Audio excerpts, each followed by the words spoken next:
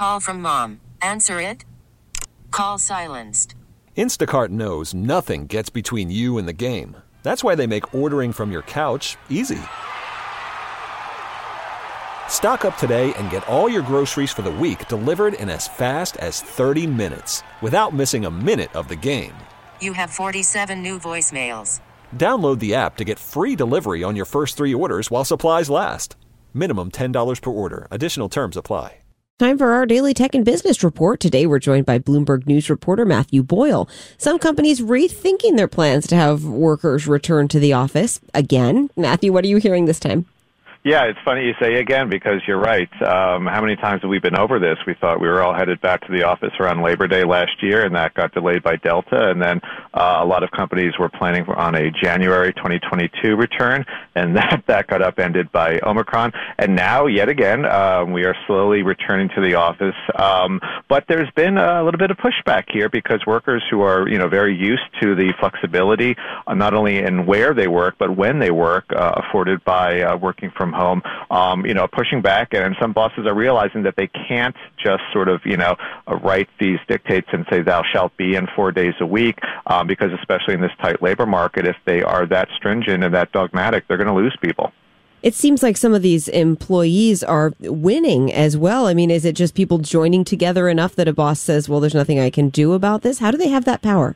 I mean, it's not like they're organizing outside and marching or anything like that. They're just, it's reflected in their productivity. Workers were just as productive, if not more, while working from home. So they're also saying that, there's a lot of things keeping workers from coming back to the office. And I'm not just talking about fears of COVID. I mean, look at childcare, for example. I mean, 1/3 of childcare businesses in this country closed during the pandemic, and many more are losing money, and the ones that are still open can't find staff. So, employees are seeing that this is working for them, and employers are seeing that, if we push people too far, we're going to be losing people, and not just people, we're going to be losing the high-performing employees, their best employees.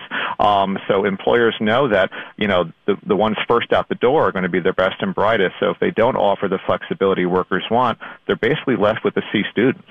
If the pandemic proved that this can work, people have been working from home for quite some time. Why push to get them back? Is it still the collaboration? Is that what we're hanging this on? Some of it is that. You're right, Meg. I mean, but part of this I really think is generals fighting the last war here.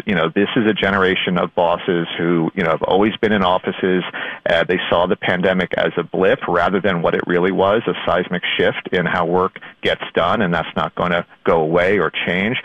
So they're using these arguments of, well, we can't collaborate, we can't innovate, and that's highly debatable. Other people say that it's hard to mentor and train younger staff remotely. I think there's a kernel of truth to that, but, most workers are not asking for fully remote, 100% remote schedules. They're just looking for a flexible hybrid, which is, I think, where many companies are coming down. So you can do the in-person stuff that you need to do, training, mentoring, things like that on the days where you're in the office, and then have those days at home, for focused work, or also just to kind of, drive your kids to and fro doctor's appointments and things like that. Yeah, it certainly does create a better work-life balance when that's something that we've heard employers say that they've wanted in the Bay Area even before the pandemic. Exactly. I mean, that is the goal here, and you'd think, employers would be a little bit more amenable to doing this because it does provide a little bit more of that elusive work-life balance, and just makes people, more likely to stick around. If you're not providing that flexibility, those types of workers are 3 times as likely to be looking for a new job over the next year. Thank you so much, Bloomberg News reporter Matthew Boyle. You can hear our Tech and Business Report weekdays at 12:30 p.m. on KCBS. For more, you can tune into Bloomberg TV at 2 p.m. T-Mobile has invested billions to light up America's largest 5G network, from big cities to small towns, including right here in yours. And great coverage is just the beginning. Right now, families and small businesses can save up to 20% versus AT&T and Verizon when they switch. Visit your local T-Mobile store today.